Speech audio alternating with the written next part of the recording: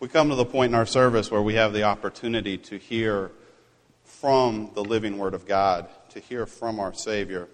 Today our scriptures come from Psalms chapter 46. In fact, it's the entire chapter 46, verses 1 through 11. God is our refuge and strength, a very present help in trouble. Therefore we will not fear, though the earth gives way, though the mountains be moved into the heart of the sea, though the waters roar and foam, though the mountains tremble at its swelling. There is a river whose streams make glad the city of God, the holy habitation of the Most High. God is in the midst of her. She shall not be moved. God will help her when morning dawns. The nations rage, the kingdoms totter. He utters his voice, the earth melts. The Lord of hosts is with us. The God of Jacob is our fortress. Come, behold the works of our Lord, how he has brought desolation on the earth. He makes wars cease to the end of the earth. He breaks the bow and shatters the spear. He burns the chariots with fire. Be still and know that I am God. I will be exalted among the nations. I will be exalted in the earth. The Lord of hosts is with us. The God of Jacob is our fortress. Almighty God, we do thank you so much that you have given us this provision, this daily bread that you provided for us, these financial gifts that have come by your fatherly hand. We praise you and we give you all the glory. And now, Father, as we share these gifts for the advancement of your kingdom, we ask that you would use them to bring glory to your name in Cordova, in Tennessee, in this country, and throughout the world. And Father, even now as we come before your word, we ask that you would glorify yourself. Hallow your name by your Spirit at work in us this morning. Give us ears to hear. Give us eyes to see your grace and renew us by it. We pray all these things in Jesus' name. Amen. You may be seated. A friend of mine recently went to a very prestigious school, a very academically rigorous program where he said he spent some of the very hardest years of his life. There was no way you could do all the work that the professors required you to do. He'd say you begin a semester and you've got all these papers to write. You've got all these exams to take, books to read, homeworks to do, projects to do, all these deadlines to meet. And it felt like this mountain of responsibilities was placed right on his shoulders. Not to mention his family and his work life. And with all these pressures, with life feeling like it was beating him down, he just got so stressed out that one semester he just quit. He couldn't handle it, and he practically stopped working. And instead he would come in at night and numb himself with hours of TV and beer. And he didn't turn his papers in. He failed his classes, wasted a couple $1,000s. Sometimes life can feel like it is beating you down. Whether it's the pressures of work, school, family responsibilities, or financial difficulties, health problems, being sinned against, what's going on in our nation, what's happening to your kids. Whatever the painful circumstances that we're facing, like my friend, we are reacting to it somehow. And usually in ways, in unhealthy ways, right, that are only making matters worse. And if left to ourselves, we'll just keep spiraling down and spiraling down. But God doesn't leave us to ourselves. He comes to us in His Word and He shows us the way to live in the midst of the hardships and the troubles of life. And so we're going to see this morning in Psalm 46, we're going to see three things: the fear in our trouble, the false refuge in our trouble, and the true refuge in our trouble. So first, the fear in our trouble. The context of this passage is that the people of God are, in verse 1, in trouble. God realizes and speaks to the fact that you and I are going to face trouble. Challenging, threatening situations in this life where, he says in verses 2 and 3, it seems as though our life is being shaken by an earthquake or a storm. The earth is giving way. The storm is raging, waters roaring and foaming at us.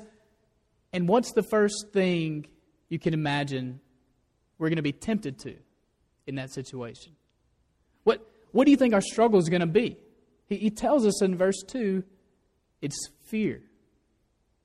Like my friend, when the trying, painful circumstances of life are just piling on top of us, we get stressed out, don't we? Fearful, worried. A couple years ago, I started getting these really bad headaches. Just kind of all-day, chronic background pain. And it was really hard to get anything accomplished, to be able to think, to prepare Bible study, or even enjoy hanging out with folks when it's kind of always there in the background, nagging you. And it became this burden, how am I going to do my work? What's wrong with me? Is this ever going to go away? And a friend, I'm sure out of the best intentions, said, well, it could be spinal meningitis.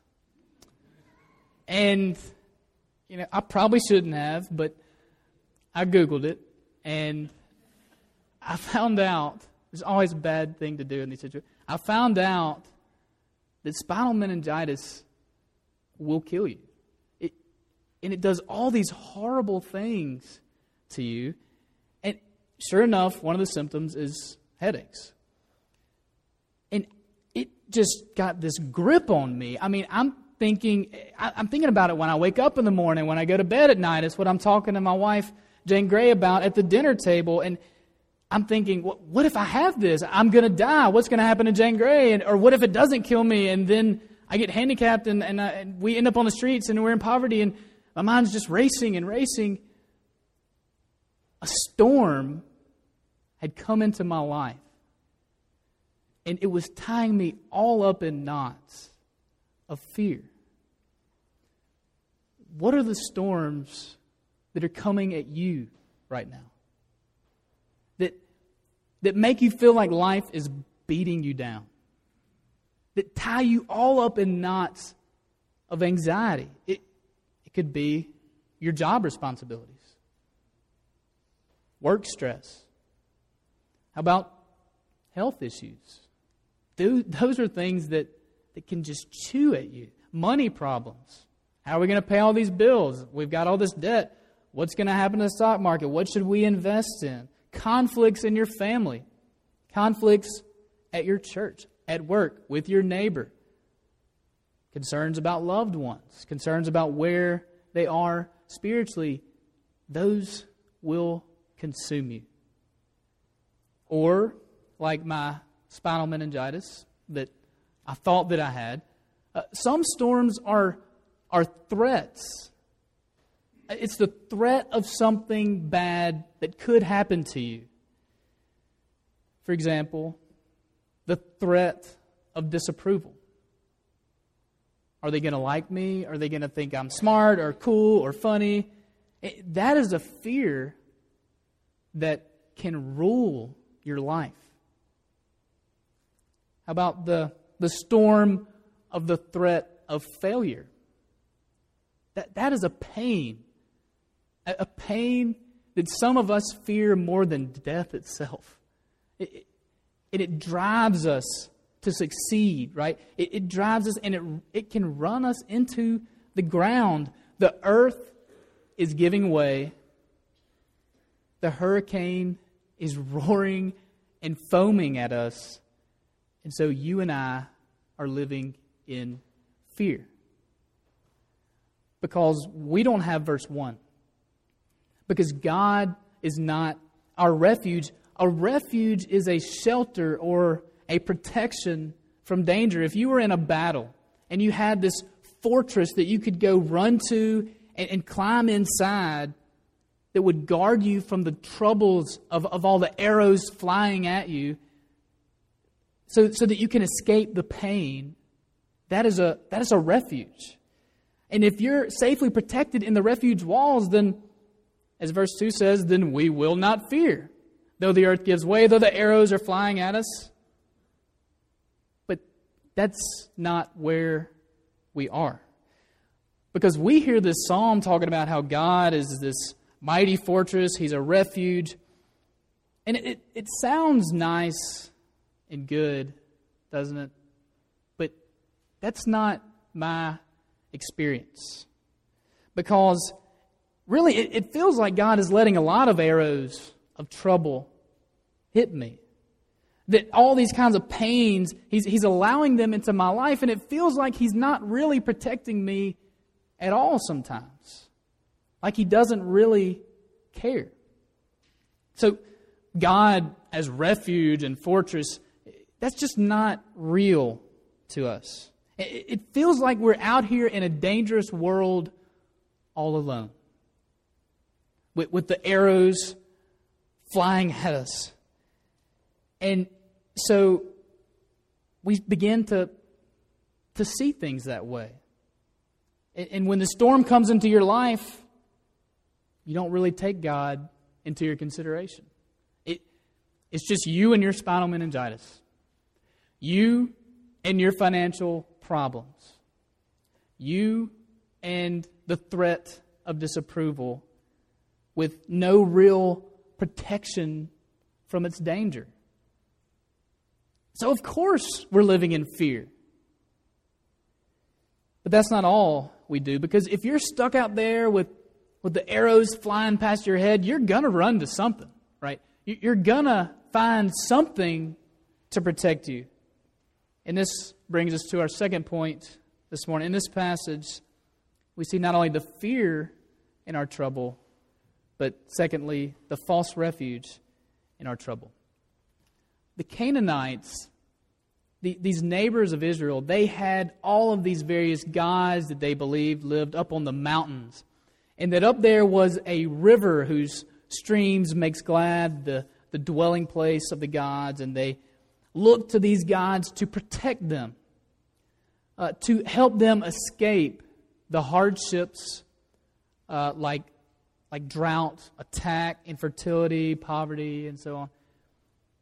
And throughout the Old Testament, what you see is the Lord warning His people, telling the people of God over and over, because they're so prone to, don't worship their gods.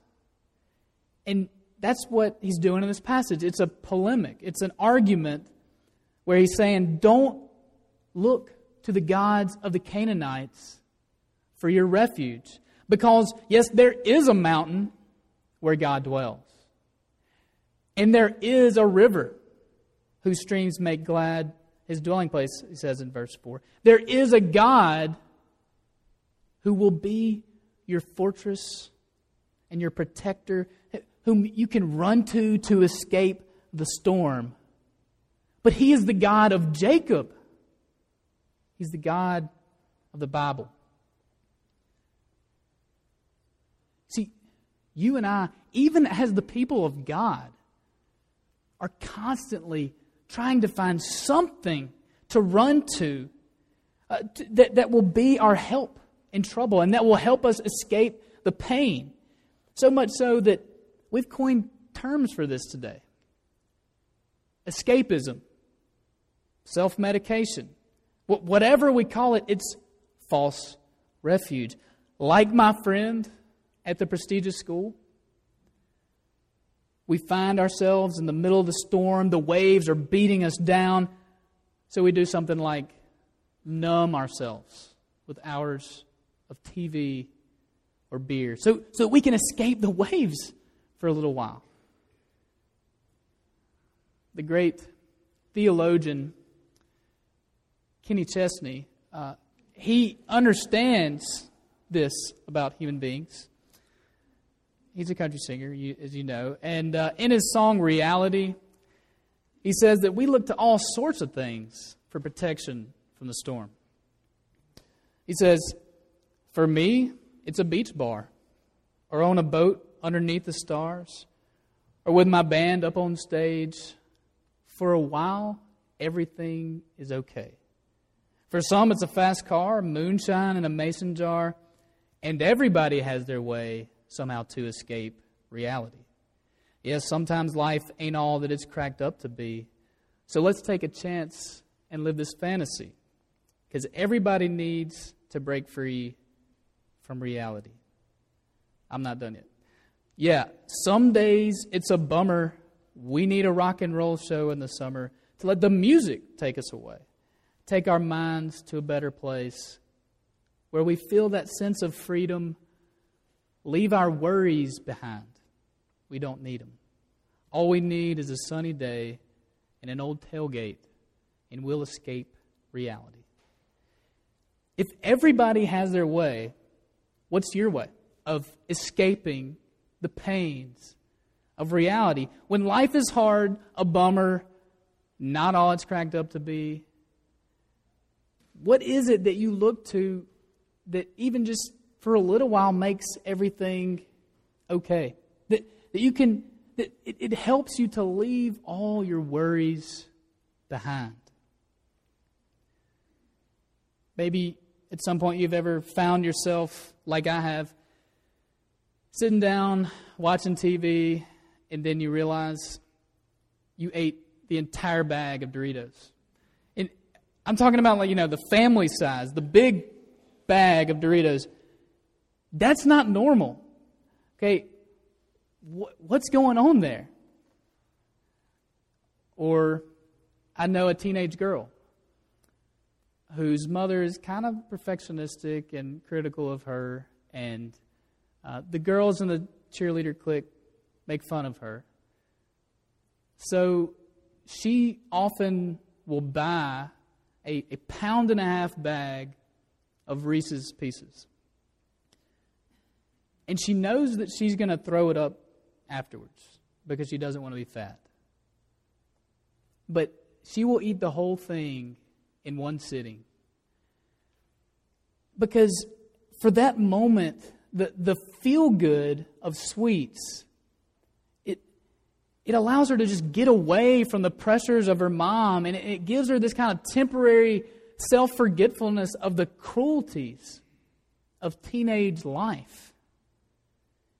She and I and you, we are seeking refuge to help us escape the stresses and the pains of reality, to drown away our troubles, to help us wind down, to help us veg out.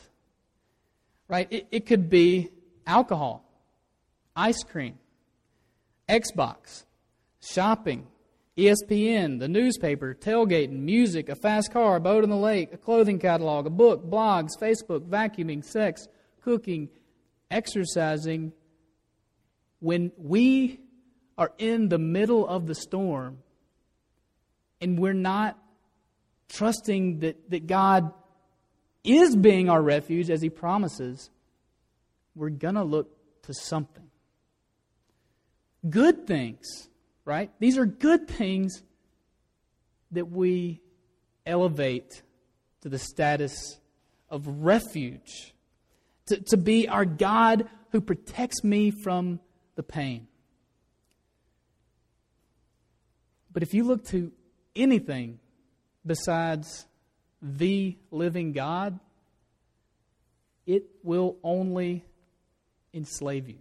It will be a harsh taskmaster that will bring you into further danger and into more trouble.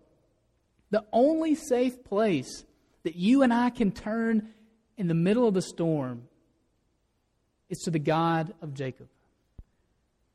This brings us to our final point this morning. In this passage we see not only the fear in our trouble, the false refuge in our trouble, but finally the true refuge in our trouble. The historical background for this psalm is found in 2 Kings 18 to 19, where the city of God that we see here in verse 4, Jerusalem, is in trouble. The Assyrians are attacking Jerusalem. But this is no ordinary attack because God Himself has sent the Assyrians to attack Jerusalem. God Himself has sent them as His arm of judgment to bring His judgment on the people of Israel. Because 2 Kings 18 says they transgressed His covenant. In the Old Covenant, if you obey, then God will be with you in favor and blessing and steadfast love. But if you transgress the covenant, especially by worshiping Canaanite gods, then God won't be with you. He'll be against you. He will forsake you, and He will bring judgment on you by kicking you out of the promised land. And so they're sitting here in the city of God, waiting as the Assyrians march toward them, as the judgment of God is marching toward them. And this was meant to be a picture of the final judgment day, as verses 8 to 11 in our passage show us, when one day God would bring the desolation of His wrath and fire down on covenant breakers, and so make wars cease, as Isaiah 2 prophesies. That at the end, He would bring the end of all conflict and sin and brokenness in the world. But the problem is that you and I are like the Israelites. We are covenant breakers, transgressors who have elevated all these other things as gods and worship them as our refuge. And so we deserve for God to be against us and for His judgment to fall upon us. But what is it that the Lord does to the city of God in 2 Kings 18 to 19? As the Assyrians attacked, the Israelites prayed, "Lord, save us. Lord, have mercy upon us." And He did. 2 Kings says that the Lord was with them, showed them favor, showed them His love. And so, what did He do? He acted as their refuge. He protected them from His judgment. And Psalm 46 is a response of gratitude to this deliverance. God is our refuge. The Lord of hosts is with us. See, if you are a Christian, if you've cried out to the Lord to save you and to show you mercy, then God is with you. How could that be? How could God save us if we have transgressed the covenant and deserve judgment? The answer is that God can be with you in blessing and favor and steadfast love, because on the cross, God was against Jesus. He took the final judgment day wrath of God on the cross. He was forsaken so that you would never be. God Himself was your fortress wall wrapped around you, protecting you from the arrows of God's fiery judgment by bearing it Himself. He was your refuge from the ultimate trouble. You may have seen about 2 years ago in the news about Don and Bethany Lansall, this 26-year-old married couple in Joplin, Missouri. They were sitting in their house watching TV when the storm hit Joplin. And they looked out the window and they saw this tornado barreling right toward their house. They didn't have a storm cellar, so Bethany took cover in the bathtub. And Don threw his body over hers to shield her. The tornado demolished their house. And after it passed, Bethany got out of the bathtub without a scratch on her body. And she found that as Don covered her, he was hit by debris and took a puncture wound to the back and died.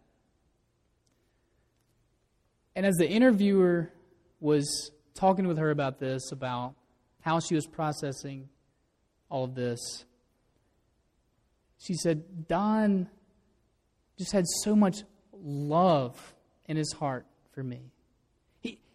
He got on top of me to take the brunt of it. He's my hero. When you see that the storm of God's judgment was falling fast upon you, but that the Son of God Himself threw Himself over you to protect you, to cover you from the storm, you will see that this is a God who from the depths of His heart loves you, would do anything for you.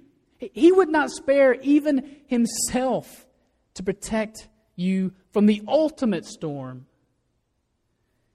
So you can know you can trust Him when He says He's your refuge in the smaller storms. That He must be taking care of you even when it doesn't feel like it, even when it feels like He's bringing all this pain into your life. You can trust that He is being your fortress.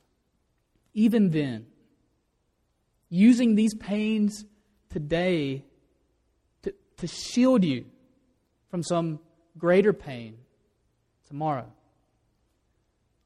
Elizabeth Elliot, I once heard, was visiting this farm in northern Wales. And these farmers had a lot of sheep, and one thing that they had to do every year was they had to put these sheep into this vat of antiseptic because otherwise they would literally be eaten alive by parasites and stuff.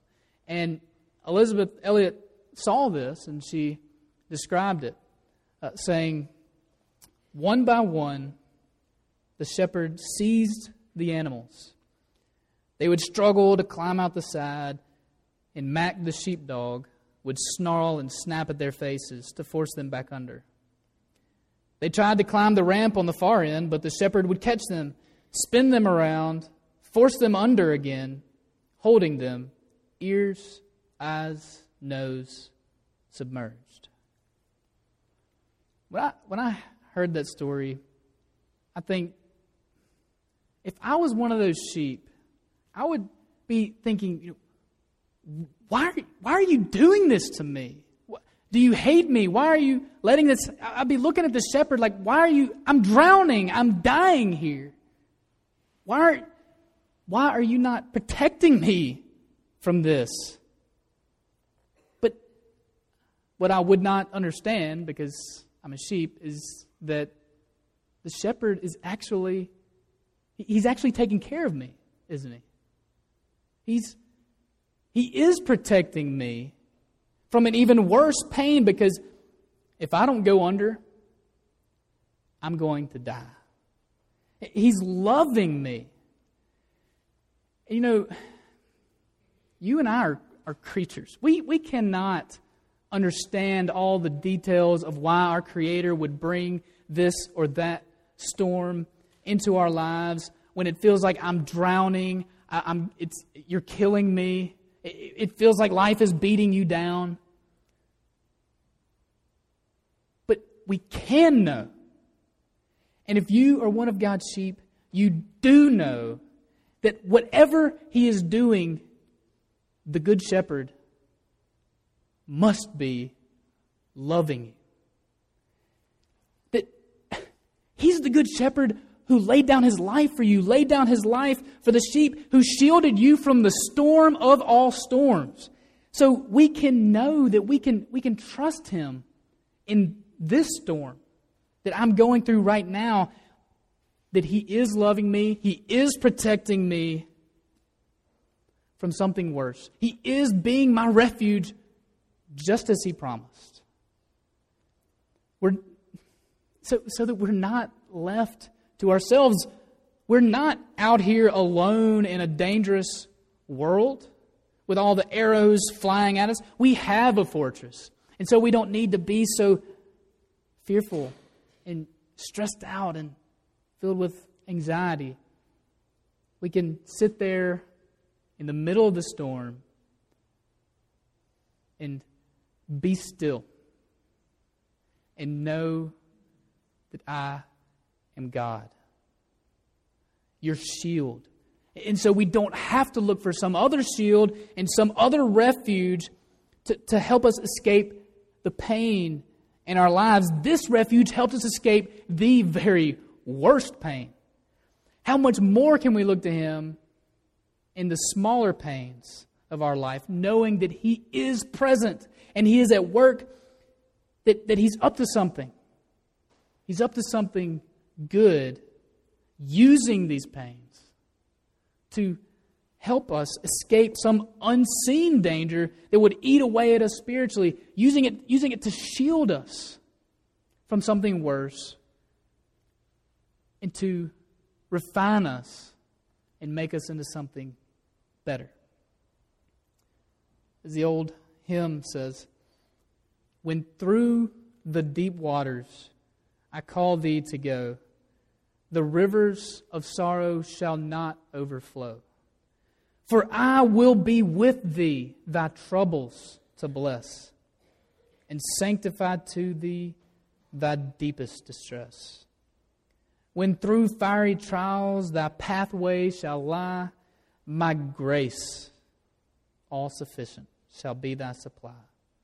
The flame shall not hurt thee, I only design thy dross to consume and thy gold to refine. The soul that on Jesus hath leaned for repose, I will not desert to his foes. That soul, though all hell should endeavor to shake, I'll never forsake. You can look to that God as your refuge. In your pain and in your troubles, run to Him. Let's pray. Our Father in heaven, our mighty fortress, oh God, you truly have protected us from the trouble of all troubles. And would you so melt our hearts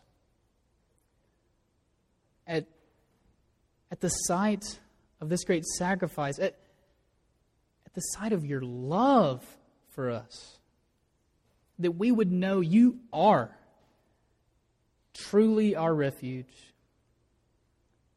that therefore we would not fear, though the earth gives way, that we would not look for any other false refuge, but trust in your good and caring and loving purposes for us as our good shepherd.